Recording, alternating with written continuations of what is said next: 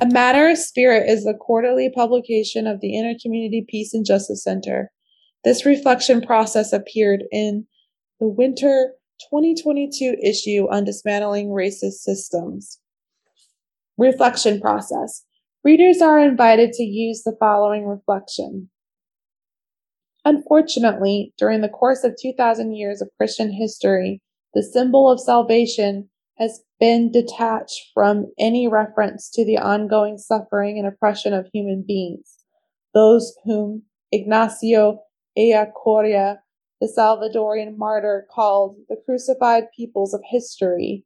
The cross has been transformed into a harmless, non-offensive ornament that Christians wear around their necks, rather than reminding us of the cost of discipleship. It has become a form of cheap grace, an easy way to salvation that doesn't force us to confront the power of Christ's message and mission.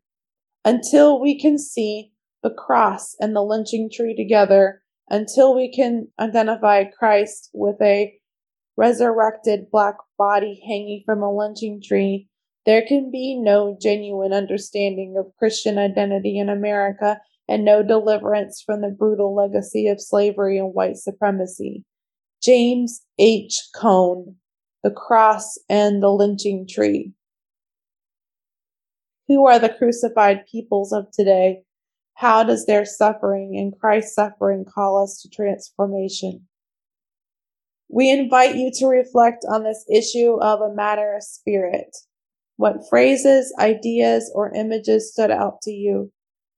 Did any of them make you uncomfortable? Why?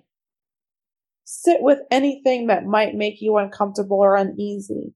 We have a tendency to ignore any feelings of discomfort, but without discomfort, there is no growth. As persons of faith, we have been called to comfort those who mourn, or as journalist Peter Dunn once said, to comfort the afflicted and afflict the comfortable. Have I not been welcoming to the stranger? Do I trust people's experience, allowing it to transform and shape me? How can I accompany those who have been pushed out onto the margins of society? How can I care or advocate for those seeking to build a new life and a new community in my country? Have I honored and recognized the indigenous peoples who occupied the land that I work, worship, and live on?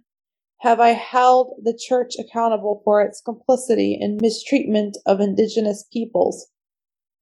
What part of my history do I need to examine, interrogate, and be honest about?